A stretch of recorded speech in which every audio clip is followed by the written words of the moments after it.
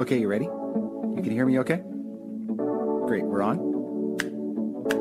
Perfect. Awesome. Let's go. I'm Peter Little, lead pastor at Christ Pacific Church in Huntington Beach, California. We're cultivating a community of faith, hope, and love that follows Jesus into the world. And you're listening to our Sunday Sermons podcast. To learn more about us or to subscribe to this podcast, visit us at cpchb.org. Thanks for listening. Thank you, Jim, for reading the good news of Jesus Christ today. It's a particularly good voice for today's reading, isn't it? Speaking of voices and sounds of today's worship, I can't hear it right now, but it was going on earlier. There were a number of jackhammers in the background doing a little bit of demo work, which I thought, it's part of worshiping outside and the joys of being out here. And then I was a little bit annoyed, but then I was like, you know what, God? You are doing a work of reconstruction in us, aren't you?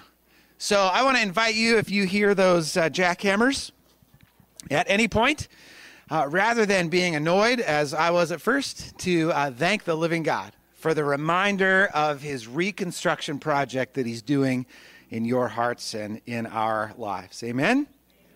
It's good. It's great. Don't you love seeing all those kids heading over there for kids' church too?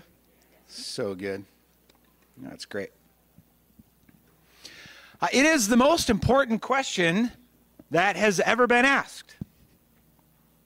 Fleming Rutledge has said that this saying from the cross is the one to have if you're only going to have one. This saying from the cross is the only saying of Jesus that is recorded in two Gospels, both in Mark and in Matthew. We heard Matthew's version today. It's the most terrible question that has ever been asked because this question presupposes something that's very uncomfortable for us, that God would turn his face away from God's own Son. My God, why have you forsaken me? The most important and the most terrible question ever asked. Why, God? And you know, it's the why questions that are the most difficult, aren't they? For those of you who have children, right, it's the why questions. When does this start? About 3 years old? Why? The how questions are much simpler. The when questions, the what questions, much simpler. But we want to know why. These are the most challenging questions. Just as a side note, this is why, there it is. This is why, for example, the creation account in Genesis 1 through 3, it's why it's so powerful. Because the creation account given to us in Genesis seeks to answer the why questions. The most important and also the most difficult questions. Why are we here? Why did God create all of this anyway? And why does your life matter? These are the important questions of life. And these are the questions that Genesis seeks to answer. By the way, again, just as a side note, you may notice that Genesis 1 through 3 doesn't do a particularly good job at answering the same questions that your high school biology textbook asks. Because it's just not as interested. Genesis is not as interested in the questions of how and when and what. Genesis is getting at the why questions. Why does this matter? Also the who question, who done it? Why? These are the most important and also challenging questions for us. And as we look into this question that Jesus asked, his why question, we're going to get a window into his heart. We're going to see a bit more clearly what Jesus really cared about, what he desired most in this moment. It's common for those who are in their final days of life or final weeks, knowing that there is an end that is nearby. It's common for those in that situation to really focus on what matters. It becomes very clear what doesn't matter so much in life when you are facing the last moments of your life, and perhaps it's no different for Jesus. So here he is in the final moments of his earthly life before he dies on the cross. And in his final prayers, in his final words, he expresses his deepest desires, his deepest concerns. And today I want to ask a couple of questions about Jesus' question. The first question I want us to ask, you won't be surprised, begins with the word why. Why? Why did Jesus ask that question? And then the second question I want to ask about Jesus' question is, what is the answer to Jesus' question? So it's another why question. Why, God, did you forsake Jesus, your son? So that's where we're headed today. A couple of questions about Jesus' question, which is the most important and maybe terrible question that has ever been asked. So let's pray that God would prepare us to hear. Well, gracious and living God, we thank you that you are a God who speaks. Thank you that you have spoken clearly and authoritatively through your word. We ask now, as we consider your word, that you would speak to us afresh and that you would help us to understand why Jesus asked this question and why it matters. And then understanding that we would then begin to more and more enter into the reality to which these words point. For we desire to be people shaped by your word. Shape us today. We pray in Jesus' name. Amen. Sometimes this question that Jesus asks, why, my God, why have you forsaken me? That question is referred to as Jesus' cry of dereliction. And in Jesus' cry of dereliction, he shows us that he identifies with us in our suffering. Jesus is quoting the opening lines of Psalm 22. And many people think that Jesus probably had the whole psalm in mind when he quoted the first verse. Listen to Psalm 22 and imagine, like, this was what was going on in Jesus' mind as he asked that terrible question. Why have you forsaken me? Psalm 22, my God, why have you forsaken me? Why are you so far from helping me, from the words of my groaning? Oh my God, I cry by day, but you do not answer, and by night, but I find no rest. Can you feel Jesus' pain and anguish there? My God, where are you? I pray and you don't answer. Have you been there? Can you relate to Jesus? I pray, God, and you don't answer. Where are you, God? Psalm 22 goes on to talk about how the Lord has delivered other people who called out to him. So why not deliver him, the psalmist? And Jesus identifies with the psalmist. In other words, Jesus is saying, look, God, others have cried out to you for help, and you have showed up. You've delivered them. You've answered their prayer. Why won't you answer my prayer? Why won't you deliver me? Why, my God, have you turned your face away? Have you been there? Can you relate to Jesus here? You know, God, it seems like those other people, like they pray and you answer them. How come you're not answering me, God? Jesus identifies with your suffering. Jesus identifies with your situation. Jesus has been there. He gets it. You know, he's been there. He's done that. He's got the t-shirt. He knows what it's like to be you. This is how Hebrews helps us understand Jesus' identification with our suffering. Hebrews 4:15. For we do not have a high priest, that's Jesus. We do not have a high priest who is unable to sympathize with our weaknesses, but we have one who in every respect has been tested as we are, yet without sin. He gets it. Jesus has been there. He understands. He knows. He's experienced what you are going through. But did God really forsake Jesus?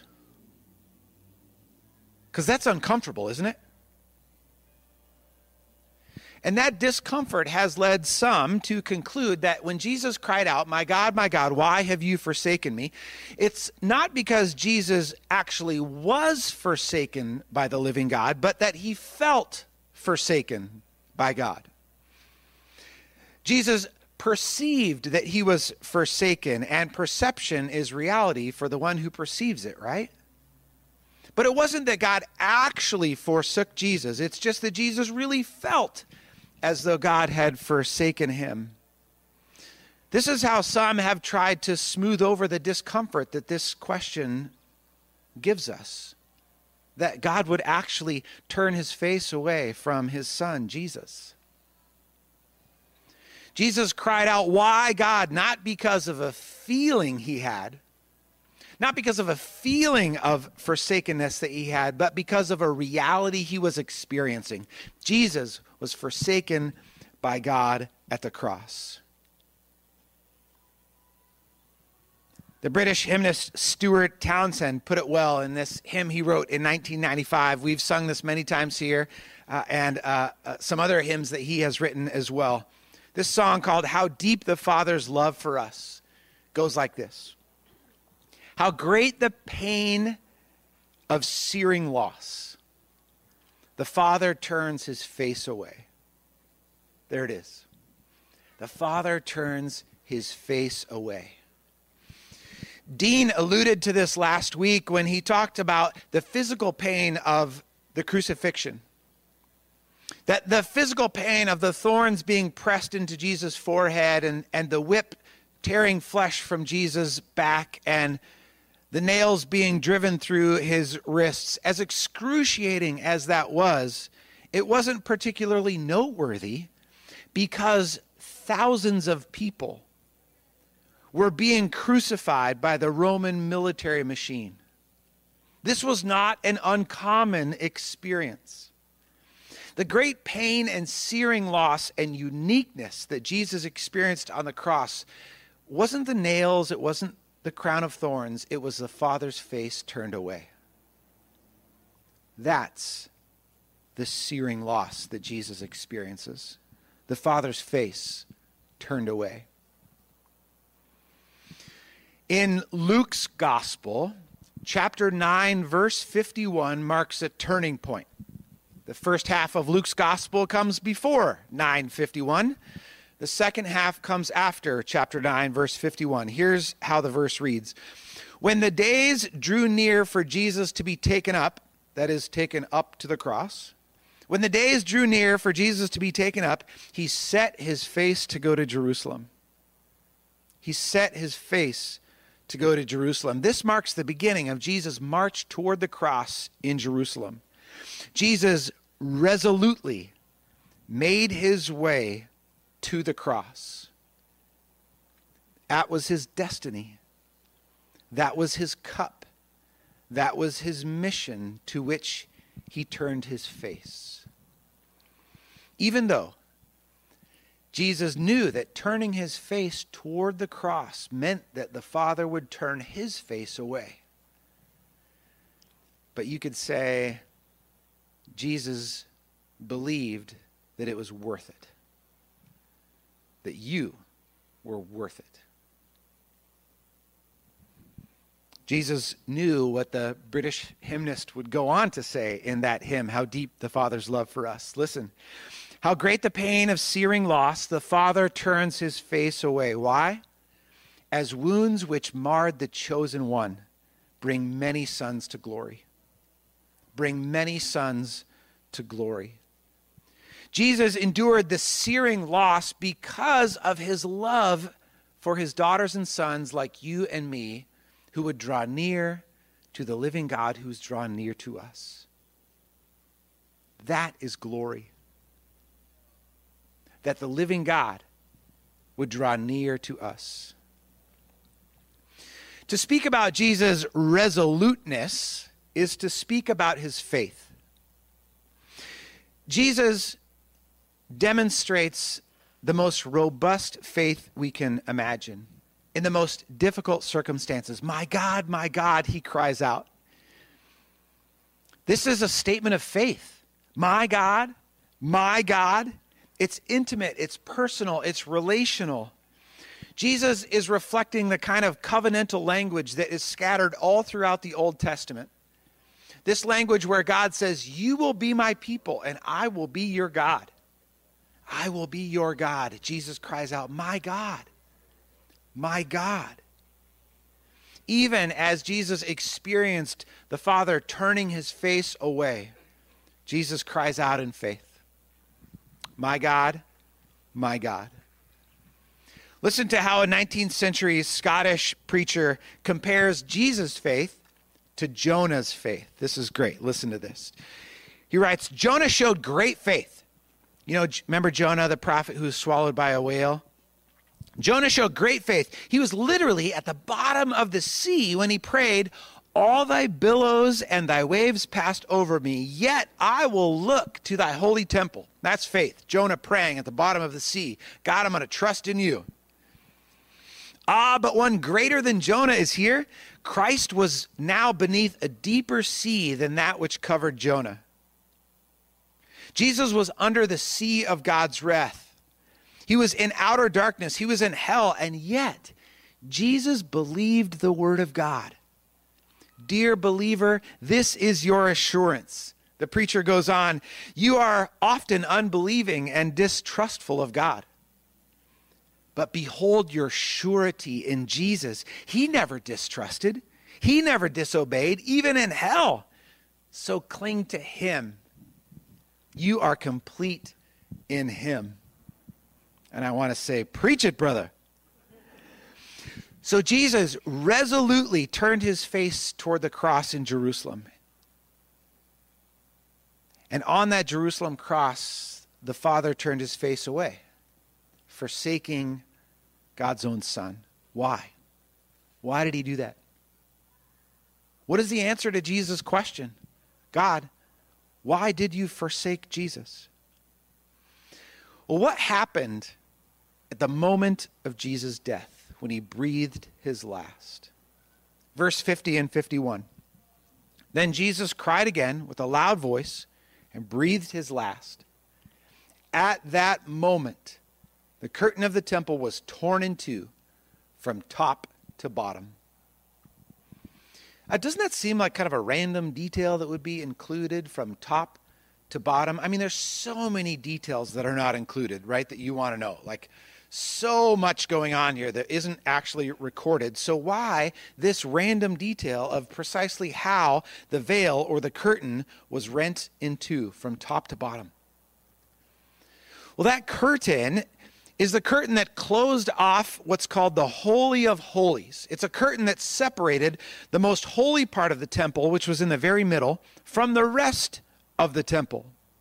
The Holy of Holies was the center that symbolized God's holy presence.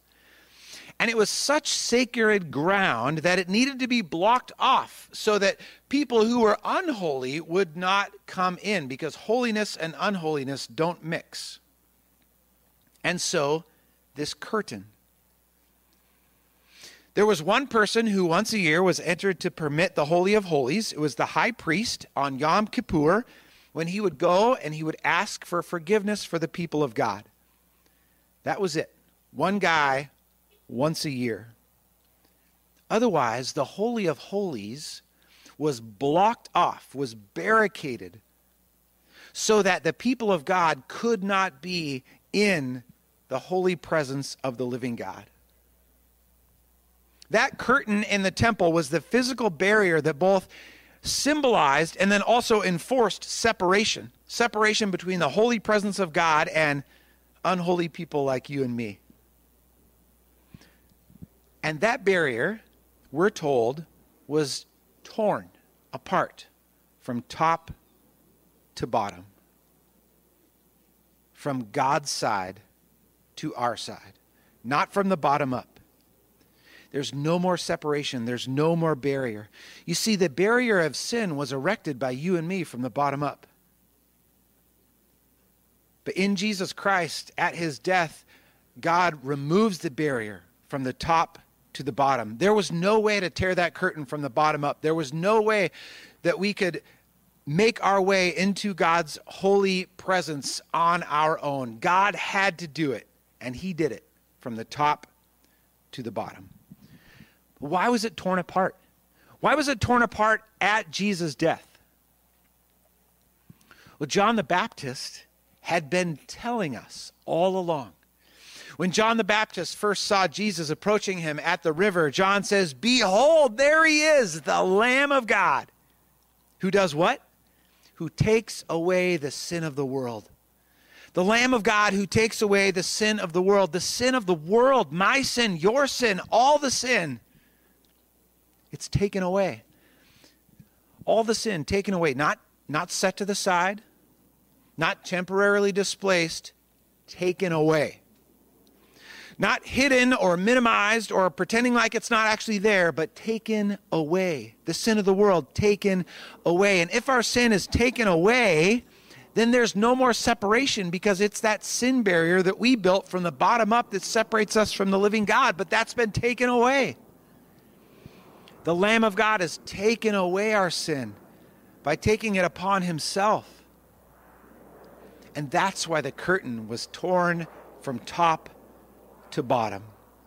Behold, the Lamb of God who takes away the sin of the world, who rends the curtain apart from top to bottom, so that neither curtain, nor hardship, nor distress, nor persecution, nor famine, nor nakedness, nor peril, nor sword, nor anything else in all of creation would now be able to separate you from the love of God that is in Christ Jesus. And this is what the Lord is after. Nearness to you. This is what is on God's heart. This is what he wants most. The Lord really is Emmanuel, God with us. God turned his face away from Jesus at the cross, forsook him, because Jesus had taken upon himself the sin of the world. And the holy God and the sin of the world don't cohabitate. They can't coexist. They are mutually exclusive. A perfectly holy God has nothing to do with sin, and so a perfectly holy God turned his face away from the sin of the world that was upon Jesus,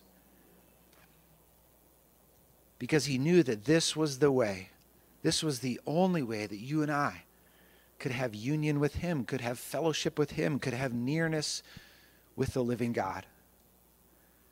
So the answer to Jesus' question, my God, why have you forsaken me?" The answer to his question is, because of you. For you. Jesus was forsaken at the cross because of you. God did it to be in a relationship with you. This is what is on the heart of God. Nearness to you, relationship with you.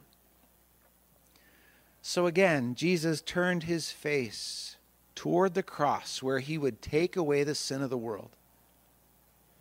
And on the cross, God turned his face away from God's Son, Jesus, so that now God's face might shine upon you and give you peace. So that now you can be in a face-to-face relationship with the living God. This is what Jesus desires most when he cries out in anguish from the cross. It's worth it to him, because he wants more than anything for you to enjoy a relationship with God the Father, God the Son, and God the Holy Spirit. And it turns out that's what the human heart desires most as well. So thank you, God, for granting us the desires of our hearts. Nearness to you, relationship with you, because of what Jesus did on the cross. It is the most important and the most terrible question ever asked, because when we plumb its depths, we discover the very character of God, a God who stops short at nothing to be with us. Dean's going to come and pray for us. Good morning, friends. Would you join me in prayer? Gracious Heavenly Father, we thank you for the promise in your word that you will never leave us nor forsake us. And thank you for sending your Son who experienced for us this God-forsakenness so that you might fulfill that promise forever. Lord, this morning, help us to celebrate, to trust in that promise that we are made yours and you are with us, that we call you our God, and you say that we are part of your people.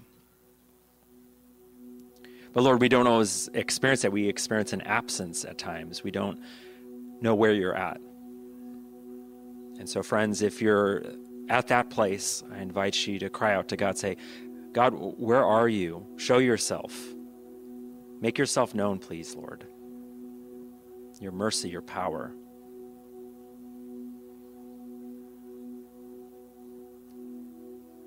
Maybe your heart needs some reconstructing right now. Maybe it needs some work. Maybe it's hardened. Maybe it's broken. Maybe it's hurting. Lord, meet us where we're at. Just as you met Jesus and brought resurrection, new life, new power, we ask that you would do the same for us, that you would show up with your resurrection life and power and renew us.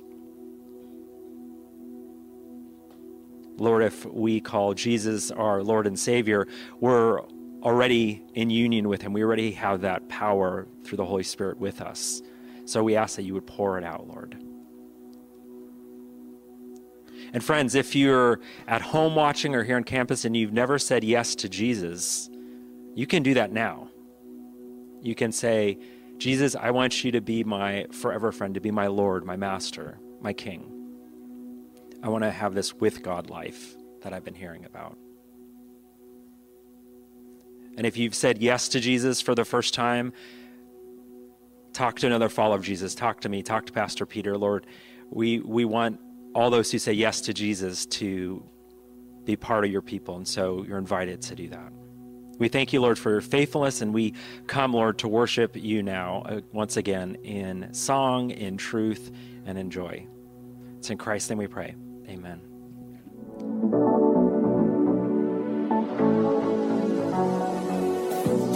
Thanks for joining our Christ Pacific Sunday Sermon Podcast. To hear more of our sermons, or to subscribe, or to learn how you can be engaged with what we're up to in Huntington Beach, please visit us at